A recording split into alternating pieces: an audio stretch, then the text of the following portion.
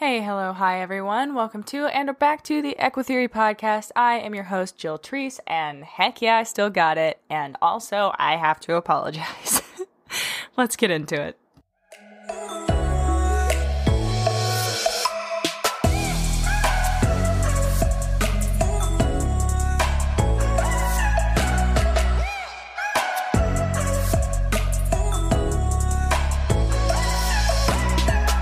As you guys know, before we get into the actual content of this episode, I have an ad to read you. So here we go. Another day is here, and you're ready for it. What to wear? Check.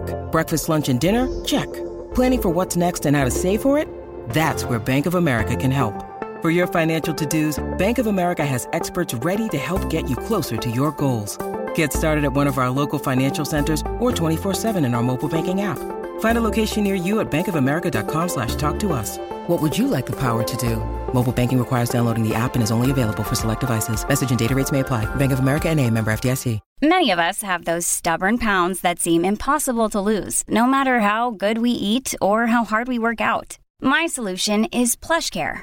PlushCare is a leading telehealth provider with doctors who are there for you day and night to partner with you in your weight loss journey. They can prescribe FDA-approved weight loss medications like Wegovy and Zepbound for those who qualify. Plus, they accept most insurance plans. To get started, visit plushcare.com/weightloss. That's plushcare.com/weightloss. Okay, guys, when you become a patron of the podcast by joining at patreon.com/Equitheory, you'll gain access to all kinds of opportunities to benefit you and your horse. Being an Equitheory patron means that you're able to gain a like-minded community of progressive equestrians via our Discord server, ask your burning training questions, and have them answered on the podcast, live monthly Q&A Zoom events, and the option to schedule phone call consults with me to help you work through a behavioral or training-related issue, and at the very highest tier, the option to submit up to 30 minutes of video per month for me to review and critique. You can break it up however you would like. So the Patreon is set up to accommodate budgets, and you're free to cancel at any time, penalty free. So become a patron of the podcast today. Help me and the horses, and help yourself. Well, alrighty, with that very loud ad out of the way, my God, it is 8:35 p.m., which should not be late, but I did just take an hour-long nap, which was not wise, but I really wanted to record this episode tonight, because this is the only time I'm going to be able to record it in the current knowledge sphere that I possess. Is that a way to say? I'm trying to be superfluous here. After tomorrow, I'm going to know too much to make this episode, so that's why I'm making it tonight. I've had a very long day of packing and prepping, and now I'm about to tell you why, which you can probably already tell by the title of this episode, which I have intentionally likely made quite clickbaity. But I have some news to break to the podcast fam. If you haven't been on any social media platform in which you follow me on which you follow me, then you are not aware. So I'm telling you now. Get to the point, Jill. Stop doing this baiting thing to keep my interest, and also it's in the title. Zoe is having kissing spine surgery. So this might come as a shock to some of you, as it did me, and I kind of put off posting about it for quite some time because I was like, I have made such a case against this now that it seems hypocritical or odd for me to do this. But I have reasons, which is why I chose to make kind of a long format, content like this.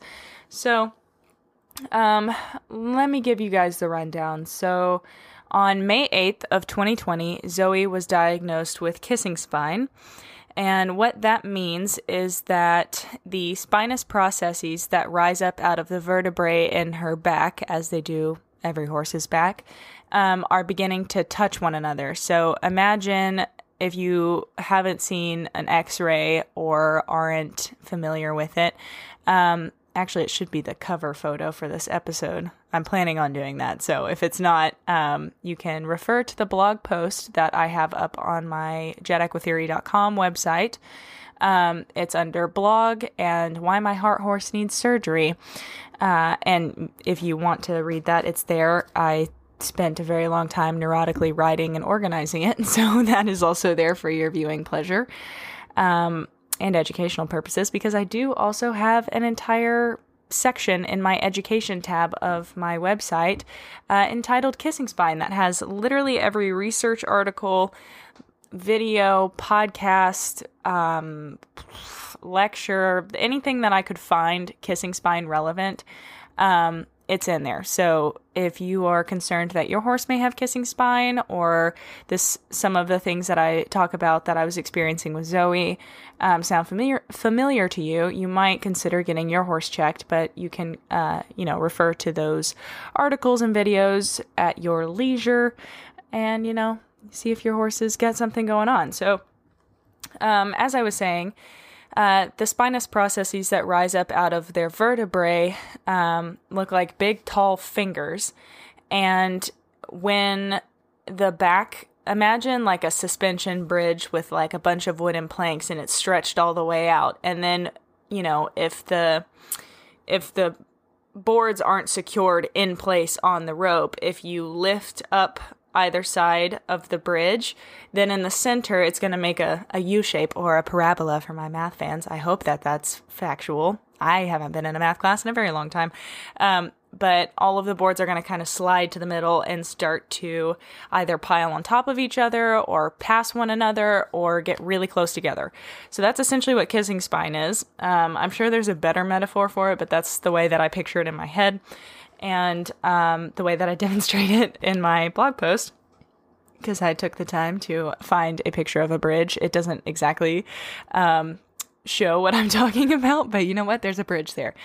Anyway, so her spinous processes are overriding in some places and impinging in others, which means they're just touching or they're passing one another. That would be overriding. Impinging is where they're just like pressing on each other. So, it's difficult to explain because initially when she got the diagnosis and I did research, it seemed that the general consensus was that kissing spine happens because of a weakness in the horse's back and top line, as well as in their core. And so I was like, okay, bet if I just strengthen Zoe's top line and her core and help her carry her head in a lower head carriage, her hind end engage, it'll help spread out those spinal processes, and then she won't have kissing spine. Well, she will, but it won't be symptomatic for her. So that was my original plan of action, and I can't tell you why I didn't proceed with like shockwave therapy or injections or anything like that.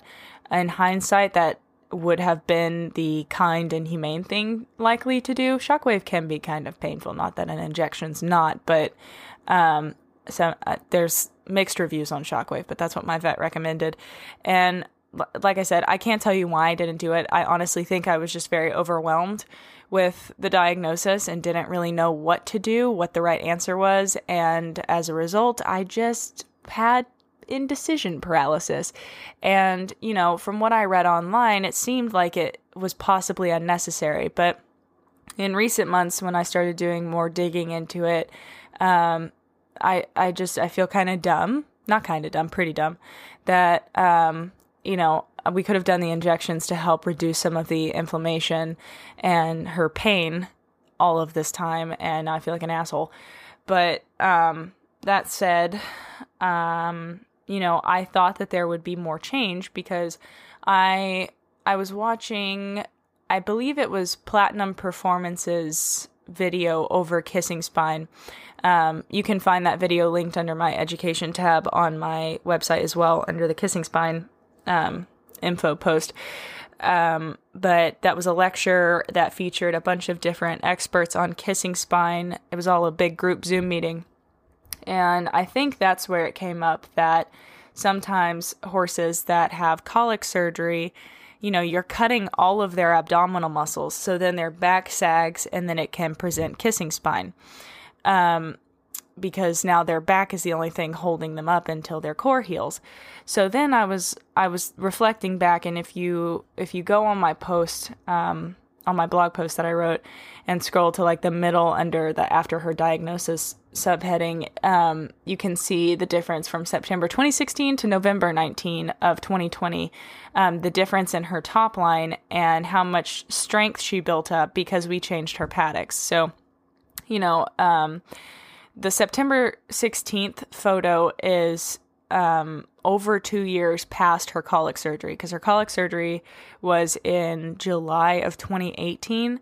So her top line looked like shit, and it shouldn't have for all intents and purposes. Granted, she was out of work, but it shouldn't have been that bad. And the difference in those two photos was simply that I changed her fields.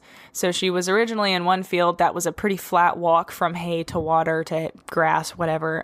There wasn't much of a hill in it. And then I changed her to a field where it was a decent incline that she had to walk up to get water and then back down to get hay or forage or what have you. And her grain buckets were also much lower. So she was doing a lot more moving.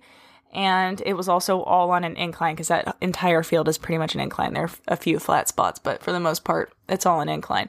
So she really strengthened her core and her top line. And I was like, well, I didn't even need to do the rehab because I got busy and she got put on the back burner, which is irresponsible on my part. But you know what? We can't change the past. We can only learn from it, right? I feel so bad about not doing anything, but it happens. There is no excuse, no justification. I should have done it and I didn't, but I'm also like not super broken up that I didn't do anything, because like it wouldn't have helped, because the more research I did, the more I came to the conclusion that kissing spine is genetic.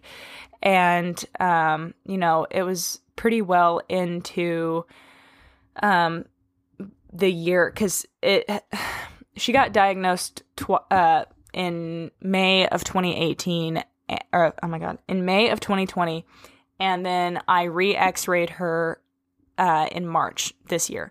So that's a full year apart, and pretty far into that span of time is when I realized that kissing spine was like, it actually has been proven, or like pretty well proven to be a genetic thing.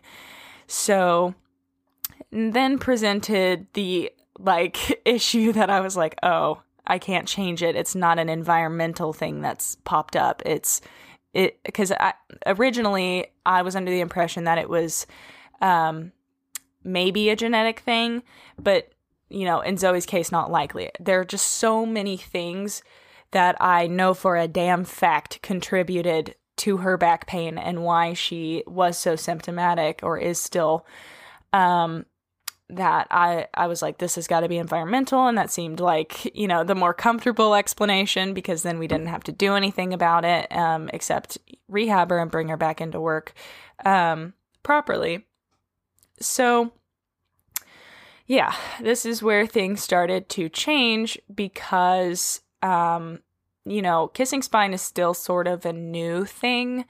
Like, it's not new. Horses have been dealing with kissing spine for ever, practically, but we only just recently started figuring out that this is a potential cause of some equine back pain in, you know, relatively. It's not like, you know, last year they found out about kissing spine. It's, I don't know what exactly the window of time is, but relative to how long we've known about things like colic and arthritis, it's pretty new. So essentially, as you can imagine, kissing spine is pretty painful for a lot of horses. However, it's a bit confusing because they have done studies and found that 2-year-olds also can have kissing spine and not be symptomatic whatsoever at all. I believe it was the Straight from the Horse Doctor's Mouth where they discussed a study that demonstrated why it's a genetic thing. But it's they were talking about a bunch of really young horses that have kissing spine on their radiographs, but aren't symptomatic at all. They just x-rayed them for the surgery, not because they had any inkling that there was a back issue. However, I don't know. I feel like I have a caveat with that. I will preface my caveat by saying I am not a veterinarian and am not extremely well versed and have not read this aforementioned study. And also, like, what do I know? I don't know any of these horses or their history, but I do have to wonder, based on what I know about training and behavior, if the reason those horses aren't quote unquote symptomatic is because of a general perception or training history. Because the primary population that they're looking at are race horses, and I believe, I want to say barrel horses or futurity horses or something like that. Horses that are like started pretty young. So it's kind of like a coin toss for me whether or not, and I would have to have so much more data. It's more just a suspicion than anything. It's not like, I know this for sure, I'm accusing anybody, but I do have to wonder about the training practices and if those horses are in a position where they're perhaps, not symptomatic because of the way that they've been trained or handled, that they aren't, able to express that it's painful for fear of reprimand perhaps, or they are expressing it, but, people are writing it off as the horse's, a chestnut mare or what have you. I don't know. That's just kind of my like underlying suspicion about that. But it's possible that there are horses out there that have kissing spine that literally it doesn't bother them at all. I find that hard to believe because of what I know about the equine back. I find it really hard to believe that the spinous processes impinging and overriding one another, putting pressure, pinching nerves and ligaments and tendons in the back by being on top of one another and having bones physically rubbing together isn't painful. That seems like, I don't know, I could just not be understanding this at all, or maybe there's no feeling there, but I find that really hard to believe because in my experience, and maybe it's just working with thoroughbreds, horses' backs are really sensitive, and for something like that to not be painful just seems incomprehensible to me, I guess. But that tangent aside, Zoe is symptomatic, and I will now discuss why I say that. So, obviously the first one is the propeller tail. Zoe, for years, has been famous on YouTube and Instagram and all of the places that I've posted throughout the years that we've been together. She's been famous for her tail because it's constantly swishing violently or ringing in circles or flicking or spinning, and she just always is with the tail. Like, everybody who has ever seen Zoe go knows about her tail. The only time anybody has ever mentioned to me that something might be wrong with her was Cindy Thaxton, who is a Grand Prix dressage instructor and rider. She was concerned that she might have ovarian cysts, and another veterinarian, or a veterinarian, said the same thing.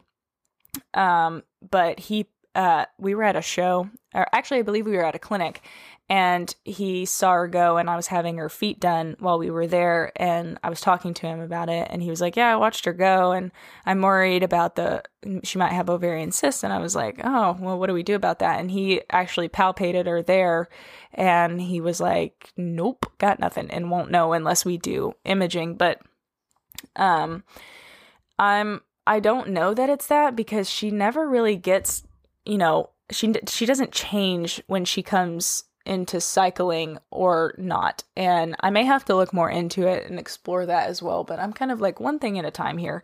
It seems pretty clear to me that her back is painful. She has never softened over her top line. She's always traveled inverted. Even if she looks round or tracks up, her back is still ridiculously tight. And I can only think of a couple times where, and it was just a 1 in a million day where she would soften over her back and really stretch down and keep a rhythm without rushing or falling on her forehand, or just not traveling well. So she constantly looked like an upside down banana horse. She is rather beefy at the moment, but the base of her neck was always really big and well muscled when it shouldn't be. It should be the top of her neck and the base of her neck. And, she's an attractive enough and well built enough horse that it didn't look obvious, but in looking at old pictures now, it's all I can see. So another thing that she did was she would travel incorrectly. So she would jump incorrectly. Sorry. It's hard to explain, but there's a particular video where it's really obvious, and it's one of my most recent videos of me actually competing her, where we're at Texas or at Holly Hill, and it's her training run. I can't remember if that was the last show we did or if Texas Rose was, but it's one of my last competition videos with her. And in the show jump, you can clearly see her not using her hind end to jump. So she takes off and, she collects herself before the jump like horses do. But when she goes to jump, it's like she arches her back and inverts and her head comes up. And when she goes to jump, she lifts with her brachiocephalic muscles, those at the base of her neck where her neck connects to her chest, and pulls herself up instead of rounding over her back and lifting her front legs with her shoulder. She's pulling herself off the ground with her neck, which makes sense because her hocks were also sore, probably. She's curbed both of them once and one of them twice. So she's got those issues, and then when we did our second set of x-rays, we discovered, because I also had him x-ray her hocks, that her hocks are fusing, which was a fun piece of information. And so now we're dealing with that as well. But the good news is about the hocks, which I'm going to preface this by saying I will probably have to do a more in-depth episode in the future because I haven't had a chance to fully dive into it the way that I'd like to. But from my current understanding is in a horse's hock, there are these two almost hamburger patty-like structures that stack on top of each other. Think of a double Whopper from Burger King, if you will. And there should be a small gap in between each of the proverbial patties in the situation. And that is the joint. But when hocks start to fuse, that joint goes away as they calcify together. So, I don't really know how to paint a picture for you guys, but they're the two hamburger patties. And if you on one side of it, the whole thing is a unit. It's just one. And then on the other side, there's still a little bit of the joint. So that joint right now is being compressed and is in the process of fusing. From my understanding, they don't always completely fuse. And sometimes that also requires surgical intervention, which I looked up, a hock fusing surgery, and oh my God, that's terrible. It's so bad. Why can't we figure out another way to do that? Surely it can't be the only way. If you've never seen it before, and you're squeamish, don't look it up. But essentially, they just take a drill into the joint and just drill out the joint. So it's just straight bone on bone until it has to fuse. And I was like, oh my God, that has to hurt so bad. So bad. Not that kissing spine surgery is really any better, but it just looks barbaric. But I don't know. I haven't read anything about that yet. That's been on the back burner while I'm dealing with this. But all that to say that she was jumping incorrectly and wasn't rounding over her back, which was also not helping because when she lifted up with her neck muscles, that pushed or crushed her back even more, essentially. So she took inversion from a U shape to a V shape. And so she just never reached down through the rein contact and was always tight in her back. And another big thing that she did was constantly swapping leads behind. Our dressage tests were atrocious because we couldn't canter a 20-meter circle without her swapping leads behind.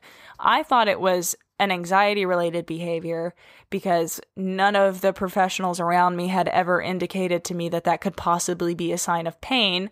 And looking back, I'm kicking myself in the face for not considering that. I was just so used to writing things off as an issue with Zoe's personality or her anxiety, and just being frustrated with it rather than being like, maybe she's uncomfortable. Like, Jesus Christ, it's just not that difficult.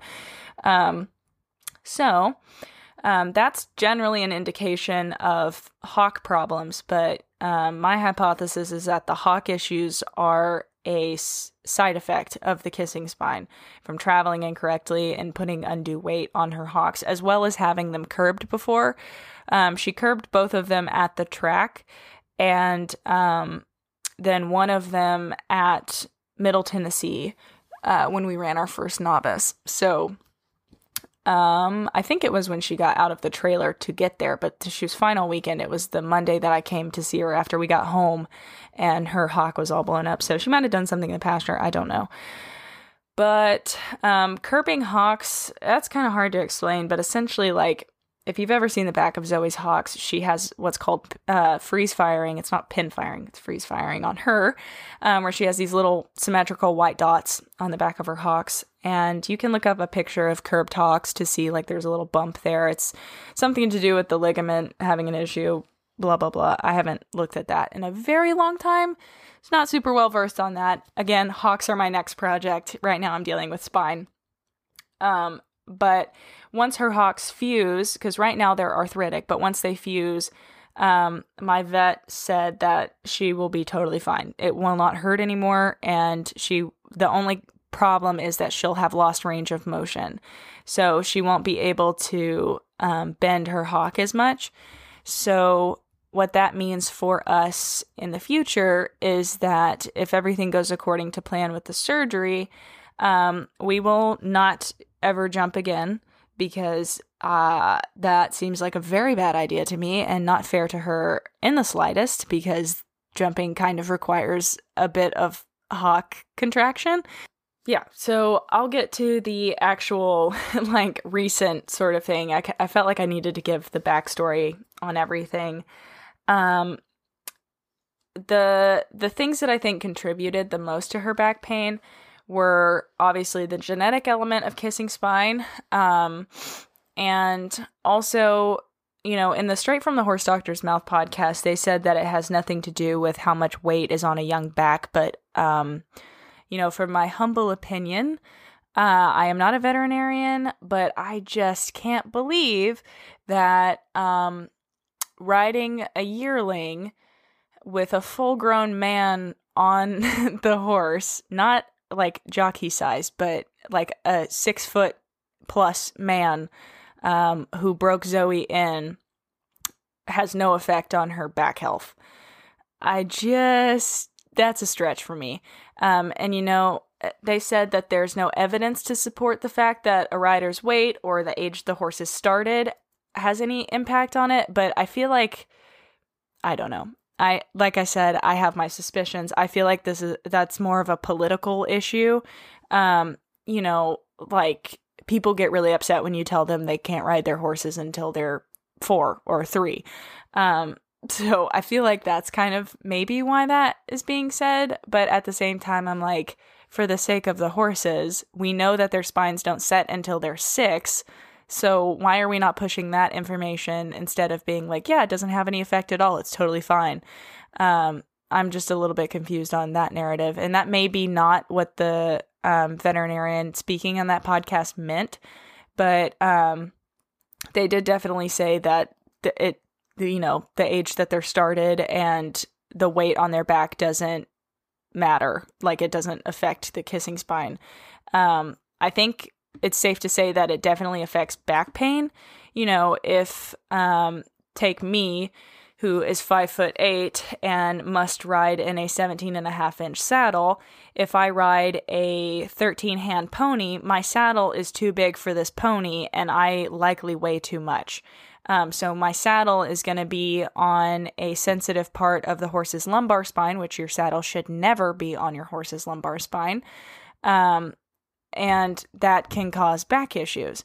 So, if a 6'5" man is on a thoroughbred that is a yearling that doesn't have a fully developed back and isn't the size that they're going to be and has a likely short, disproportionate back, to get on in a properly fitting saddle with your weight, you're going to put pressure on areas that shouldn't. It's just, I don't know, sticky for me. But moving aside that point, I began competing Zoe as a 3-year-old. I competed her once in her 3-year-old year, I believe, and I don't think I competed her again until the spring of her 4-year-old year, which she would have just been a fresh 4-year-old. But the first time I competed her was in the fall of her 3-year-old year. So, and then it was pretty much back to back every other weekend in the spring and fall seasons that we were showing, and just showing her constantly. She had a few down periods, but I mean, we went from starter to training she was born in 2011, she went 2 in 2012, 3 in 2013, 2 in 2013, and then 3 in 2014. So, from about 2015 to 2018 was the span of time that we went from starter to training. And, I was riding her pretty much 5 to 7 days a week, constantly taking her to clinics, taking her to shows, and just doing way too much too fast. Obviously, I have a horse that is retired at 10 years old. Hopefully, after this week, she will not be completely retired, and likely never able to be retired again. But I'll get into that later. So, it's just hard for me to believe that competing for that long, and while she was that young and that hard with saddles that did not fit, despite the saddle maker, who I'm not naming in this episode, but we did have the actual guy or the actual team that built the saddle come out to our farm and evaluate the saddles, because they were made for Bo, and they came out and looked at the saddles on Zoe, and they said, yeah, they fit her perfectly, no worries. And then I had several other saddle fitters look at it and go, what on earth? That doesn't fit at all. And they showed me why it didn't fit. So it wasn't just like, these don't fit, take my saddles instead. And I've done more research on saddle fit, and I'm taking the Saddle Fit for Life certified equine ergonomist course. So now I know quite a bit more about saddle fitting, and oh my God, they didn't fit at all. It's no wonder. There are just so many things that go into it. Yes, there's the genetic element, but since she couldn't use her back and top line because the saddle was probably very uncomfortable and pinching or putting, not distributing the weight properly, there's so many things that created this issue that this is why I wanted to do a podcast about it, because there are so many things that went into it that it's almost impossible to know what is actually the cause. I'm sure we could x-ray her mom, Amber, to see if she has kissing spine, but the difference with Amber is A, I don't own her, and B, Amber, I think Amber is, God, how old is she? I think she might be 18 or 19, and she hasn't been ridden in probably 15 years. So, I mean, the chances of Amber having as severe back pain as Zoe has is probably little to none, because Amber was a racehorse, and then I think she was ridden a couple times after being off the track, and then she was a broodmare. So while that might have contributed, actually, now that I'm thinking about it, I don't know. Bottom line is she's not my horse, and we have enough emergencies that my boss is currently over the vet bill situation, so that might be something we bring up later. But anyway, Zoe has had a much harder career than Amber has, and so it's hard to know with the saddle fit, and then subsequently not being able to travel correctly, and then chicken or the egg, was the back pain there before, and that's why she traveled incorrectly, or was it the saddles, which the saddles had to be causing some sort of issue. Being started so young, genetic element, how long and how hard we competed and, exercise, and incorrectly too. because I was not under the best instruction ever, and it's what's available in Arkansas, you know. But I can tell you one thing's for sure: I will never again ride under a professional that doesn't stay up to date with evolving data and training methodology. I just think it's really the responsible of the trainer to stay current and up to date. Like, obviously not everyone can know everything, but I do think it's irresponsible to just rely on information that's, you know, several decades old. And that's not to hate on my previous trainer. I still love her and we're friends, but, you know, I am allowed to say that her training methods probably weren't as good as they could have been. And, you know, I think it should be every trainer's goal to work to improve their information and education and subsequently their instruction. But yeah, so I just remember several times just begging my trainer to let me move up to training because I was like, our dressage is just straight up not going to get better. She's too anxious. It's not happening. And she was like, yeah, I get it. Like, if you don't care about winning, then, you know, you're safe enough on cross country and show jump that, you know, you'll be fine, and maybe giving her more things to do in a dressage test will help keep her busy, because in her defense, novice tests are all very straight lines, which is really not fair for young learning horses to just do a bunch of straight lines. I know when I ride our young ones, it's on a lot of bending lines because it's very hard to be balanced going straight. And so, you know, I mean, I guess maybe that's the point, but that seems like more of an upper level thing to me. So in the training test, yes, there are things like extended and stretchy trot, but I think those are the things that we should be more focusing on at the lower levels. Like, why wouldn't you want the horse to be stretching down over its top line and, you know, having transitions within the gaits, more circles, like, So I don't disagree with my decision totally, but the answer wasn't just to ignore dressage because she's being quote unquote naughty in the lower levels. And surprise, it wasn't any different at the upper levels. So yeah, the last thing that I think contributed was the harmful labels of that she's just a mare, blah, blah, blah. And literally every trainer had some sort of training solution to the issue, but nobody offered except for Cindy Thaxton and the veterinarian. Those two were the only people that ever suggested she might be in pain. And once we kind of nixed the idea that it might be an ovarian issue, it was like, okay, I guess she's just being bad then. Or she's just hot. She's a spicy mare. So it's frustrating, but this is why I emphasize on this podcast that, you know, veterinarians are medical professionals to treat medical issues, usually. Some of them do behavior work, but not a lot of them. Some of them also do chiropractic work, but not all of them. Some of them also do dentistry, but not all of them. And that doesn't mean just because they do it, it's their realm of expertise, because do you know how much has to be covered in vet school? Like, cut your vets a break. They don't have to know everything. But that said, trainers know how to fix training issues. A lot of them don't know how to fix behavioral issues other than just beating the horse or laughing at it and filming it and putting it on TikTok to make a joke and then yell at people that say that they are harming their relationship with their horse or their horse's welfare. But behaviorists are supposed to look at behavior and causes for behavior. And there are really only a couple of possibilities, but trying to figure out the manifestation of something like pain can be difficult because you're like, okay, the horse is acting this way. It's probably painful, but where? And so that's what I've drifted into, you know, in learning about positive reinforcement. I have become and am on my way to becoming a certified behavior consultant. And so now I look at things like that and I am just like appalled that nobody ever said anything to me, because like these are people that have been in the industry for years. And even if you're not a professional behaviorist, you should know, you should have enough of a grasp on equine behavior to know when a horse is acting painful. And we're so quick to write them off as bad or naughty, but that is a separate tangent that I'm sure if you've been listening to the podcast for a while, you have heard in so many words enough times. So let's actually get into what's happening right now.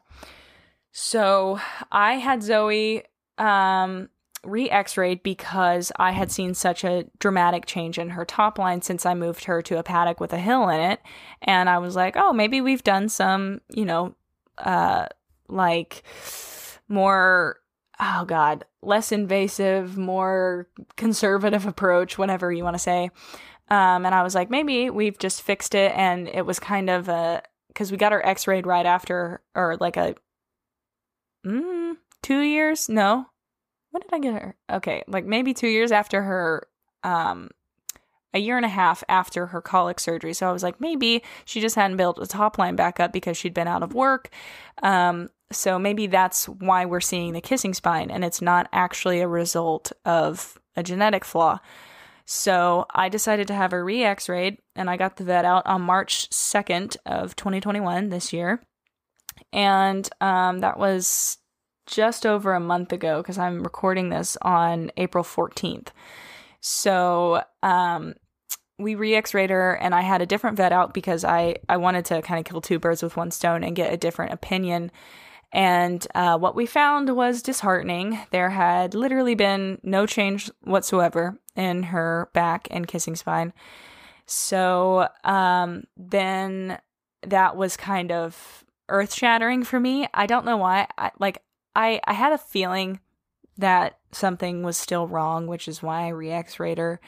But I had really hoped to see some change, and there was just nothing. And so initially, I just threw my hands up in the air and I was like, nope, we're not doing it. She's already been through colic surgery. I'm not going to put her through another surgery, and we're just going to have to call it. She's retired. I'm never going to ride her again. I'm never going to jump her again. Nothing. She will just be a pretty pasture ornament who occasionally costs me vet bills because she is so accident prone. I was like, this is just it. And that was a really hard thing to come to terms with, that like, I'm never going to be able to ride my horse again.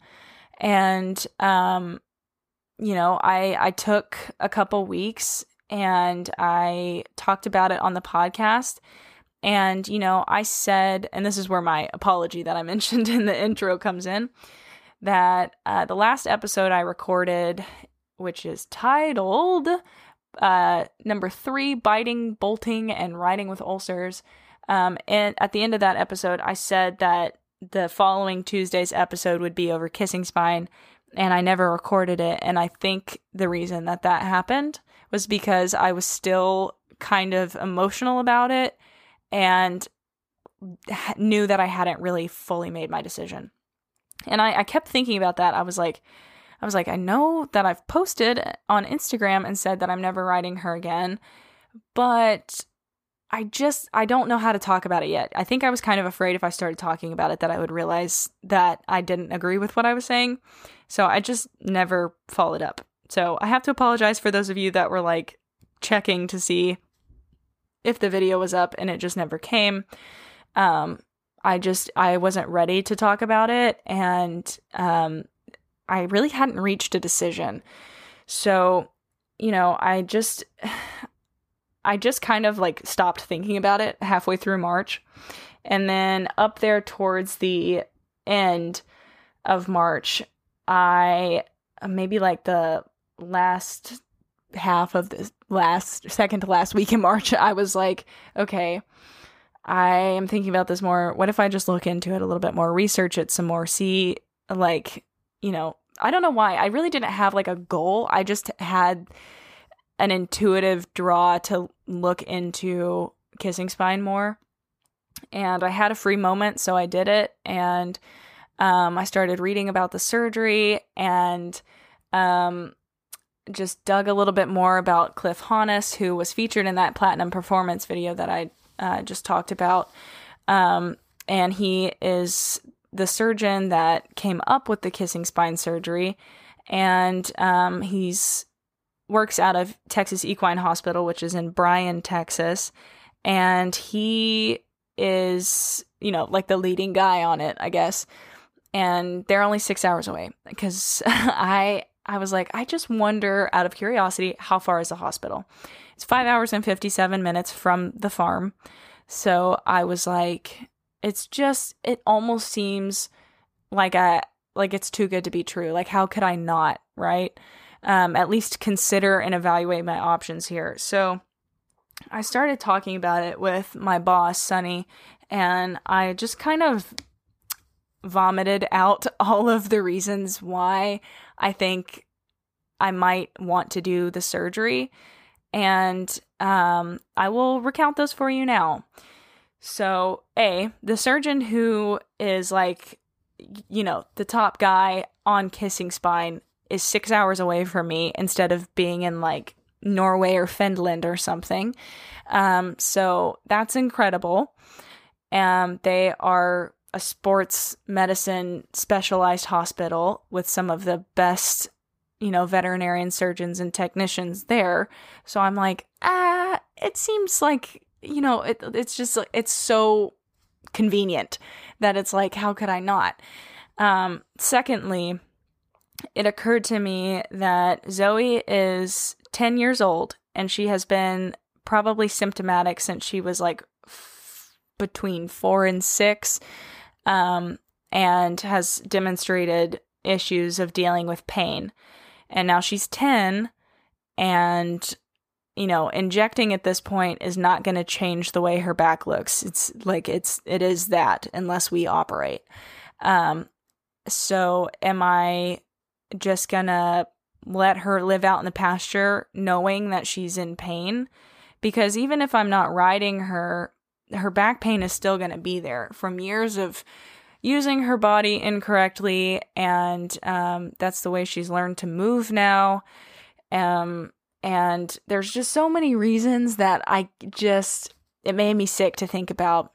And the more I thought about it, the more I was like, her life expectancy is probably going to decrease because I'm not going to keep her alive just because I love her, if she's in pain. So it's like, it's a chronic thing. Chronic pain gets worse with time, and she's already in so much pain right now. It's like, how can I just let that happen and let it get worse and then eventually have to put her down, in a couple years, rather than see if I can't help her live a longer, happier life. And when I had that thought, I think it was the one I had been avoiding and the reason I didn't record the episode. When I had that thought, I was like, there isn't an option here. Yes, it would be incredible to ride Zoe again, but I would say that's probably about 20% of my decision, and I would never have made the decision to do the surgery on her just so I could ride. If I was never able to ride Zoe again, yes, it would be sad, but there's so much more to Zoe that doesn't matter. But I would be lying if I said I wasn't glad that there is a prospect that we'll be riding again soon. So yeah, that's pretty much where we're at. There really just wasn't a decision past, I'm risking her longevity, and I have already done so much to this poor horse, and she has given me everything. She has changed my perception on the horse world. She just lifted me up in so many ways on YouTube, Instagram, in the competition world, and she just let me live my dream. And to not do something for her to make her life better is just not an option. And after I realized that, I was like, well, shit, now I have to speak with my family about this. And I was really afraid that I was going to get the, classic dad side, Jill. And so I didn't bring it up until Easter, which was April 4th. I was home with my family because they celebrate it. And I just found the right in. My dad was sitting on the couch across from me, and I was in a chair, and I don't remember how I got there. But once I realized that I was in a conversation about something semi-relevant, that I could segue into it subtly. And so I started talking about it, and I was very nervous and just like kind of spitting out my entire, rehearsed PowerPoint presentation on why I think we should do the surgery. And, I was like, I don't know. I just feel like it's the right thing to do. And my dad was like, well, you don't want her to live in pain. And I was like, oh my God, you're on my side. Hell yeah. I don't know. I don't know why. Like, you would think that I would know my parents well enough at this point. And Mom, if you're listening, I love you. And Dad also. But my mom listens to the podcast. My dad doesn't. To my knowledge. Father, if you are, hello. But I just never know what reaction I'm going to get on, especially when it concerns horses and money. Because let's be honest, they are money pits, and mine is a quite an exceptional money pit. So my dad was like, well, I mean, I think her, I don't know if her insurance is still active or not, but let me look into it and I'll let you know. And I was like, oh my God, yes. And my mom was like, well, she's your one horse. Like, you only have one and she's it. So like, of course. And I was like, oh my God, who are you guys? And like, I thought the horse thing was an inconvenience and now you're like on board with it. Hell yeah. So it couldn't have gone better. And I'm super grateful that I have such supportive parents and I don't have to do this alone or finance it out of pocket because Zoe is insured. And our insurance company was like, yeah, of course, like, let's do it. We're glad you guys went the conservative route at first to, try and avoid a surgery that's, quite expensive for the insurance company. But now, like, let's do it. Which brings me to, you can find it on my website because I've uploaded it. It's under the "we had to move forward with the surgery" subheading, and there's like a little button on the blog post about Zoe called "See Their Kissing Spine FAQ page." So this is where I'm gonna get into like the details of the surgery and the process. So after I talked to my dad on Easter, he called me back a couple days later, I think on like Wednesday, which was the 7th, and for relevance, Easter was on the 4th. So, or relativity, I guess. So, he called me and he was like, the insurance called me back and they say to go ahead with it. And I was like, okay, I will do that then. So I got done running a few errands and got home and I Googled Texas Equine Hospital, found their number and called with nothing. I'd browsed their website before and I didn't see any like specific information. So I just called the front desk and I believe the lady's name was Stacy and she was very nice. And she emailed me a, like their little FAQ page over the kissing spine surgery, and with instructions. And so I wrote up an email to Dr. Hannes and I texted him, letting him know that I sent him Zoe's information and radiographs. And he texted me back and he was like, yep, I see 4 to possibly 5 spaces to operate on. It looks pretty standard. Let's go ahead. And I was like, it's that easy? Okay. So I called back the front desk and I was like, all right, Dr. Hannes said he'd like to proceed. She's a good candidate for surgery. And she was like, okay, well, we have an opening on the 16th. We had a cancellation, so we could do it the morning of the 16th if you can bring her down the day before. And I was like, okay. So remember, I'm calling on like the 7th or 8th. And she's talking about the 16th, and I was like, yeah, I guess I can make that happen, sure. So we got her scheduled, and I've been prepping her the past couple of days by just getting her out of her field, because God knows when the last time she was out of her field. And, just cleaning her up a little bit, doing some beauty shop, actually taking care of my horse. She just stays so clean in the pasture usually that it's not an issue, but her mane was getting quite long. And Zoe has a Connemara mane, like it is the thickest, most ridiculous mane ever. Some of you might know that I usually roach it, but I wasn't really in the mood to show up with a polo pony. No hate to polo ponies. A little bit of hate, but I'm kidding. It doesn't always look great. It looks good grown out. It doesn't look good when it's freshly shaved. I mean, it does a little bit. Zoe can rock it, but So I was like, let's just clean her up a little bit. So I did her mane and clipped her, the hair around her ergots, like on her fetlock, and her tail and stuff. Just got her all cleaned up and looking nice and groomed. So now we are set to leave tomorrow. Me and my mom are planning on rolling out of here at 10. I will be driving the 6 hours pulling the trailer, which is going to kill my neck, but it'll be fine.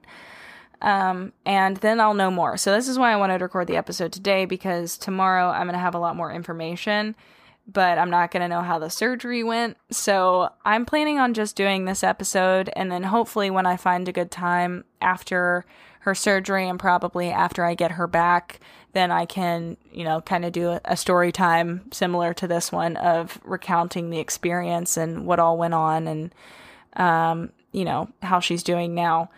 I'm hoping we're staying down on Thursday night, and then her surgery will be Friday morning. And I was told that you can typically watch the surgeries, but due to COVID, I will not be able to, which pisses me off so bad. I'm so, I get it. I understand. And I respectfully was like, okay, yeah, that makes sense, whatever. But oh my God, that makes me so mad. I could watch my horse's surgery, and I could be there, but I can't because of this stupid freaking thing that, I know everybody's tired of hearing about it, but it's just ugh. And I know there are more things to be upset about regarding COVID, but that's just I really wanted to be there and watch it and, film it too. But God, that pisses me off so bad. I got to watch Bo's surgery, my last horse, when he had a keratoma removed, but I don't know. They will not let me watch, which is unfortunate, but I'm hoping that we can stay, we've got a hotel booked, but I'm hoping that they'll let me see her afterwards. Otherwise, I'm going to throw a fit. I will wear a mask and a glove and a hazmat suit, but please just let me see my horse after surgery, please. So, I've got all of her food packed and everything, and ready to go for her because I don't want to change too much. But yeah, that's kind of where we're at.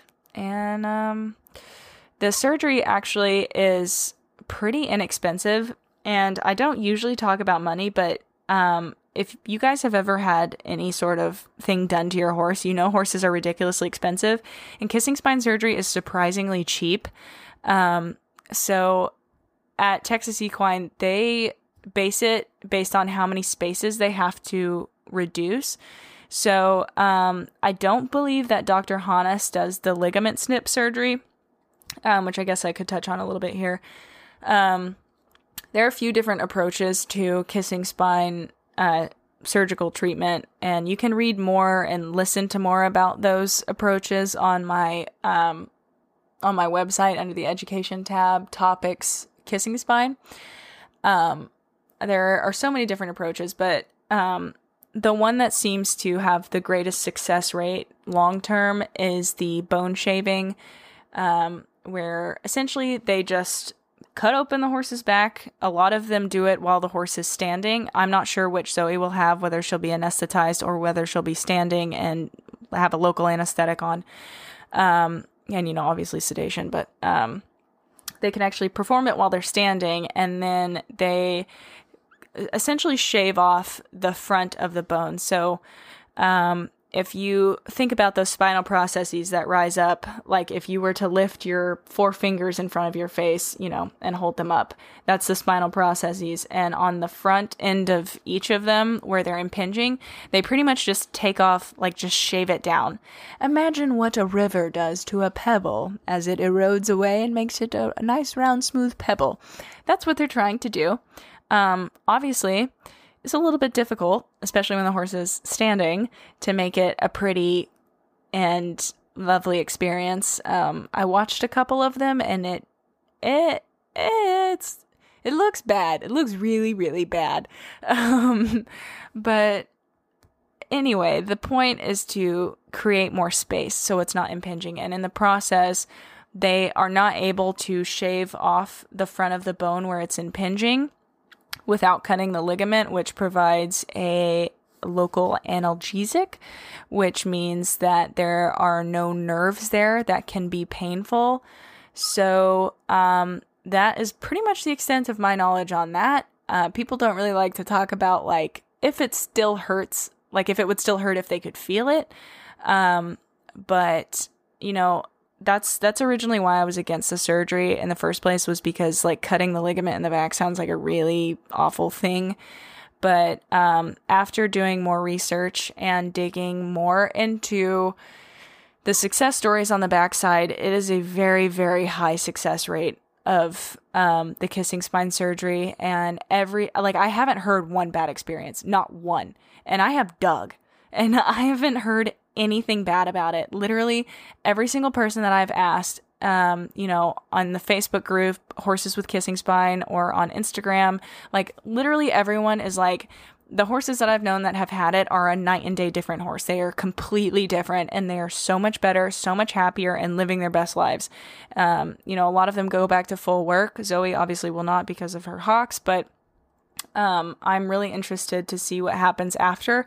I'm not holding my breath because Zoe is still a thoroughbred, spicy lady who has been this way since she was, very young. But it would be really cool to see her feel more comfortable and relax. So I don't know. That's what I'm hoping for, manifesting, if you will.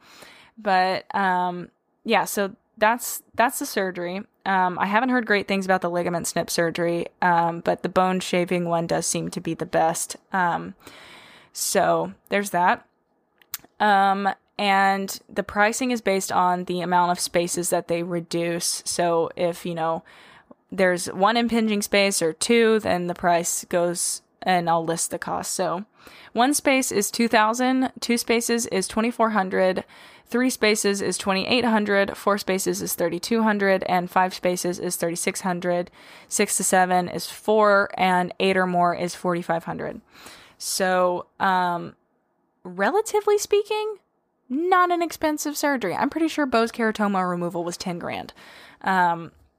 So yeah, not an expensive surgery relatively, because all they had to do for Bose surgery was cut out a part of his hoof. That was it. But they're literally removing pieces of a horse's spine, and it's not, it doesn't make any sense. I don't know why it's so cheap, but that's something I have to add in there. So Zoe is 3 to possibly 4 spaces. So it'll be 32 to 36. But like I said, she is insured, so that is not something that we have to concern ourselves with, which is something that I'm very grateful for, because I was getting ready to pay it out of my savings, which is a grand total of $4,000, because I have no money. But I was going to do it if insurance wasn't going to cover it, because I had made my decision.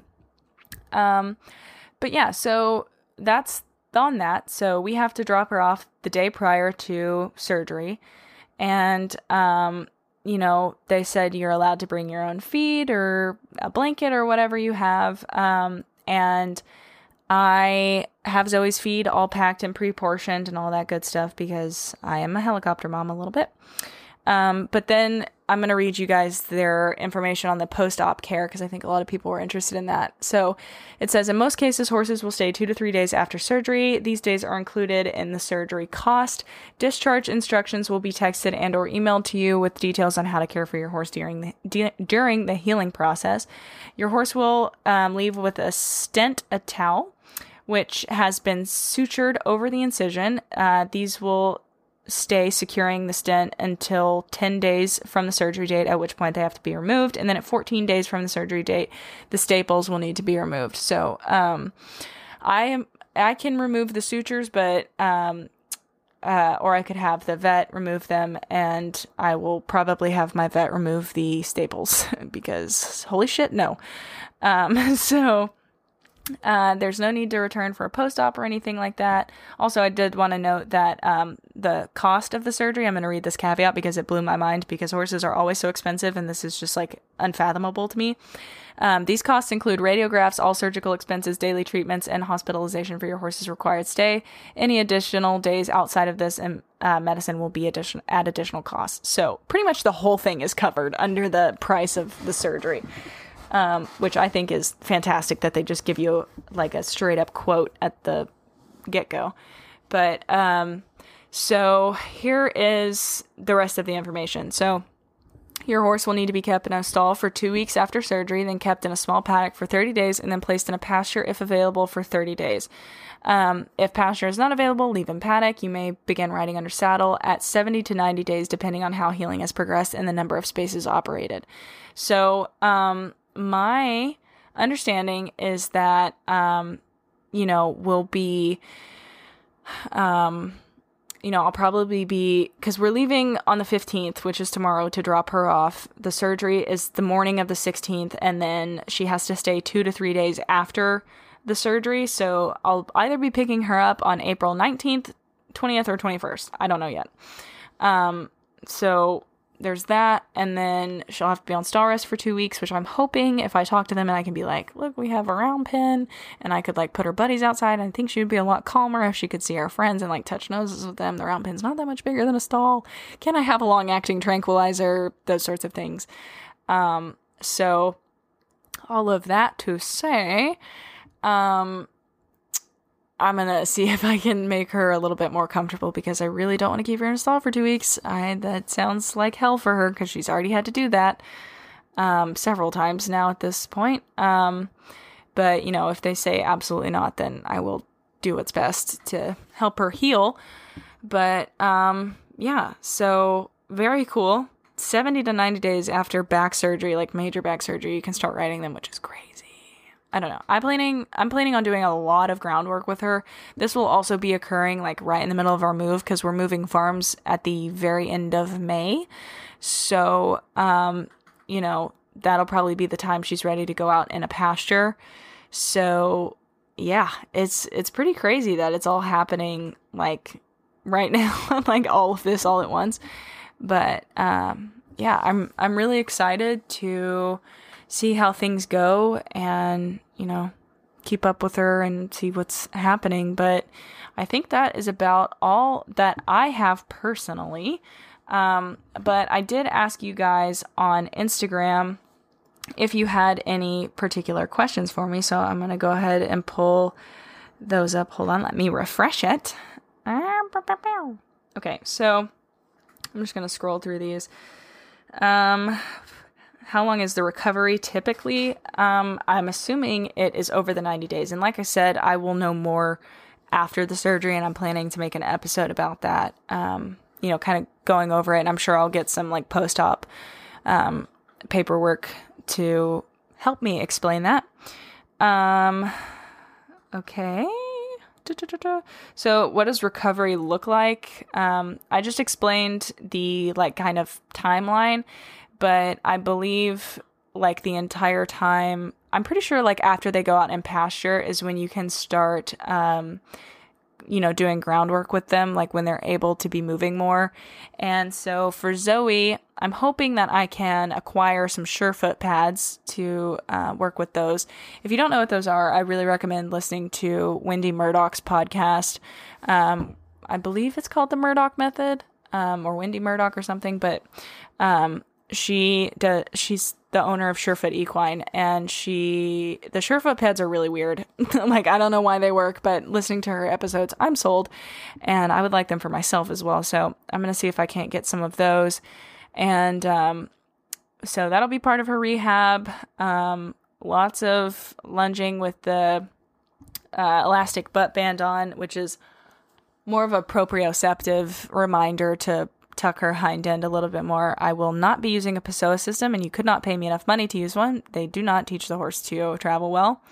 I'm also planning on looking more into like the Art2 Ride program, which is a lot of it is really targeted at kissing spine horses and rehab like that.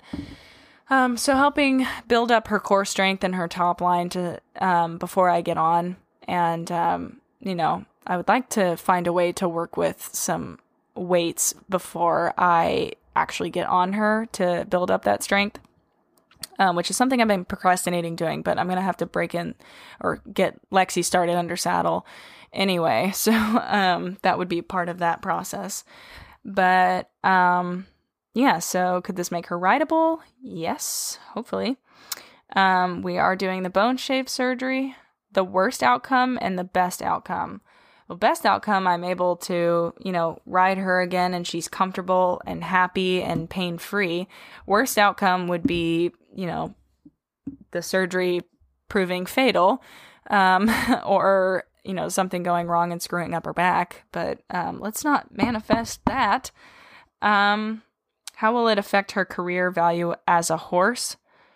That's an interesting question. I mean, I don't know from like an insurance standpoint how it'll affect her value. I'm sure her back will no longer be insured, but I don't know. I'm not reselling her, so I'm not really concerned with her value or her career, because she doesn't have a career at present anyway. She's been retired from eventing for 2 years now. And as a horse, she is quite valuable to me. So, yeah, more about fused versus arthritic hocks and how that happens, what that means. I'm hoping in the future I'll be able to do an episode about this. There's a ton of information out there about it. Thehorse.com is a really good place to learn about it. But I am planning on researching it, and I will do an episode about it. I don't know when, but it will happen. Is this common in a lot of horses? Are they born with it, or it progresses over time? Yes, it's actually very common, especially in thoroughbreds and quarter horses. And it is a genetic thing at the moment. That seems to be the consensus. Will Zoe be able to have high strenuous activity? If not, how will that affect her training? So it's kind of a catch-22 because of her hocks. I am planning to do a lot of dressage with her. They probably won't be super long rides, but, I actually learned this from Kane Meyer, my buddy from California that I had on the podcast a little while back. Thinking of riding kind of like a HIIT workout. If you don't know what that is, you can look it up. I believe it's HIIT. But it's like a high intensity interval training. I don't know. But you just, like, it's not a long workout. You don't ride for an hour. You would just do, 20 minutes or so of good, proper exercise and then be done with it. Which is actually how I was working out with my, with our muscle therapist, who works on Zoe and I. She's also a personal trainer, and I did a website for her. So she trained me in exchange, and that's what we did. And wow, I got fit really quickly just doing 20 minutes.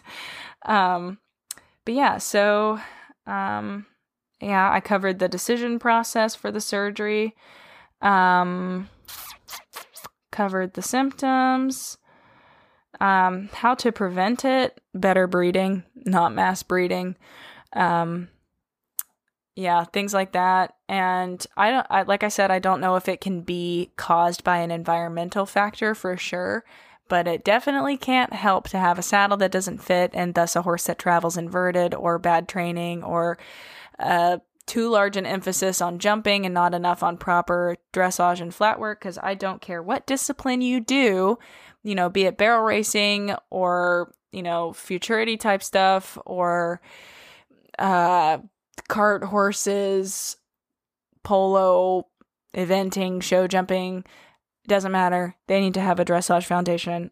It just doesn't matter. They have to. So how am I going to do the rehab with positive reinforcement? I don't know yet. So it's going to depend on what I need to do. And like I said, I'll have more information after the surgery. Because I'm sure they're going to recommend some rehab protocols. So once I have a better grasp on what we're going to need to do, then I can start making training plans and all that good stuff. But at present, I don't know. And, if I have to do a lot of just regular lunging, I am not necessarily opposed to that. Zoe is very kind on the lunge. She does everything off of vocal cues and travels pretty happily. So, it's not ideal. I don't enjoy chasing her with a whip, but, let me put it this way. She goes better on the lunge line than she does following a target, because for some reason that's more frustrating. And I believe it's because I screwed up in the beginning of my training and did not make it clear that the point was not to touch the target, but to just follow it, and that there's built-in duration involved. And instead I just started moving the thing that she was supposed to touch, and she didn't get it. So that I'm going to have to go back and, fill in the gap there. But, it's a little bit of a tricky situation because it is a rehab, not I don't have all this time to train it because it's kind of crucial that you get them fit, to kind of help the treatment stick, if you will. It's not like, I have never heard of after a bone shave, if the horse didn't stay in proper work, that, they got kissing spine again. I haven't heard of that happening, but, it's possible, I guess. But at the same time, like, I can't imagine that it's a good thing. It's kind of like us humans. If we're not strong enough to hold our bodies correctly and move correctly, then we're going to end up painful. So it's really important to me that I get her rehabbed correctly, for her good, for her own good. I think I pretty much covered what made me decide to go through with it. Just the re-x-raying and kind of coming to terms and realizing that it's not going to get better. And there was hope after the first set of x-rays, and now there's not. I mean, there is hope because thankfully there's a surgery that we can do that has a really high success rate. So, but will the shaved bone grow back over time? No, it does not. Zoe is over 10, so her back is pretty well set. Of course, just like any other body part, I suppose there is a chance of, like osteophytes and things like that, osteophytes. But I don't think so. Hopefully, if all things go according to plan, the bone will not feel the need to calcify and add more bone. So not entirely sure what recovery and rehab looks like in depth. I'm planning on doing an episode like that. So is her bone misshapen from the overriding? It looks like it in the x-ray. Yes. So if you go to my blog, which should be linked in the show notes of this episode, or if not, it's just jetequithuri.com and you can click on blog and it's literally the first blog there. But you can see where they've started overriding and crossing one another at the top, and where it's really highlighted in white and where they're touching. And you can also Google like a healthy horse spine to compare to Zoe's x-rays. Oh,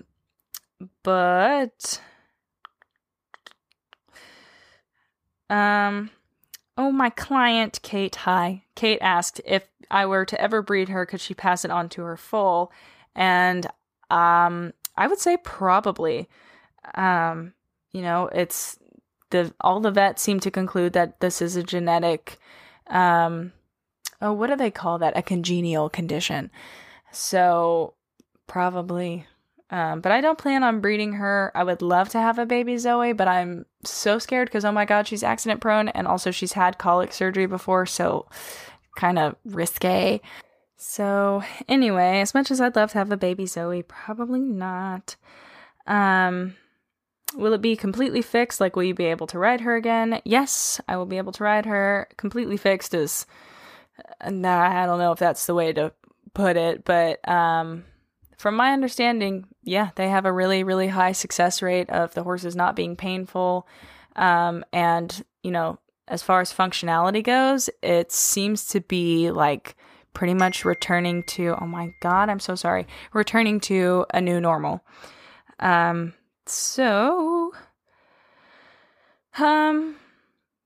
so I think that's about it. That's all the responses that I've found. Let me refresh it one more time just because I'm here.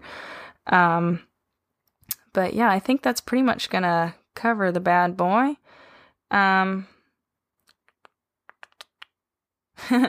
Everything. Don't worry about it. The ADHD girl, I just want to talk. I want to know it all. I love that. That is me. We let the ADHD flow in this episode because I covered a lot. But yeah, if there's anything I missed, I promise you it is in the blog post. And like I said, you can find that on my website. You can find all the information that I have compiled under Equine EDU, and then under topics, it is kissing spine. There's a big picture of back x-ray. You can scroll to find the definition, my other podcast episode on it, the blog post. It looks like 6 podcasts from other people that I have compiled in a list for you guys. Then a bunch of videos on Kissing Spine, as well as their descriptions, a bunch of articles from like Heels Down, Platinum Performance. The Horse Platinum Performances is really good. That is the one that preceded the video lecture that I watched with a bunch of the professionals. Then I have all of Texas Equine Hospital's information and their Kissing Spine surgery FAQ that I read to you guys earlier, as well as a bunch of academic studies and some rehab articles, of which I have skimmed and not fully read through, which I'm planning on doing in the next couple of days, which I will also talk about probably in the next episode, whenever I have time, because I think things are about to get pretty hectic. So I guess I should also say that this episode is not me coming back. I am still planning on waiting to get back to a regularly scheduled programming after the move, because things are going to get really stressful and I just don't want to have one other thing to worry about. So, I also need to apologize to the patrons of this podcast. I promise you, I am going to answer your question. I have them all written down in a document, but I have not had a free moment over the past month or two to have a look at them and record an episode maybe. But I am going to post a public episode for everyone to listen to about that, because I think a few people have asked and unsubscribed from the Patreon, which is totally acceptable. I would have done the exact same thing, answer me, bitch. But yeah, so that is coming. And if you are listening and you were a patron and canceled, but you asked a question, I am going to answer it. I will do my best. And if I don't, please shoot me an email and send me some modicum of proof that you asked a question, and I will get to it in the next episode. I promise. So, that's pretty much what's coming. I am planning to vlog the whole experience. There probably won't be much of oh, this is Zoe in surgery, but I tried. I really did for you guys, I promise. But yeah, I'm gonna make some videos about it and keep making podcasts about it, keep you guys updated, as well as post on Instagram. So I think with all of that said, that's all I've got. I'm going to link everything in the description of this episode down below. And be sure to follow me and Zoe in our progress, as I'll be posting it on Jet Equitheory on Instagram, Facebook, YouTube, and Twitter. And as always, be sure to follow the podcast Instagram and Facebook, as well as the YouTube if you are not listening on there. This website, or this podcast, also has its own website, equitheorypodcast.com, and I have my website, jetequitheory.com. Both of them are run and created by me, so please appreciate them. Anyway, my throat is killing me. I'm going to call it. Please make sure you're following and subscribed to the podcast so that you guys can keep up. And I just want to say thank you all for your patience with me not staying regular and posting all the time. I appreciate your patience and understanding. It's been ridiculous. And to everyone who has wished us luck and sent good vibes, healing energy our way, I really, really appreciate it. And I guess with that said, I will catch you guys after Zoe's surgery. So have a good one, and please God wish us luck. I'm so nervous. Oh my God. With that, I'm going to let you guys go. I'll catch you in the next one.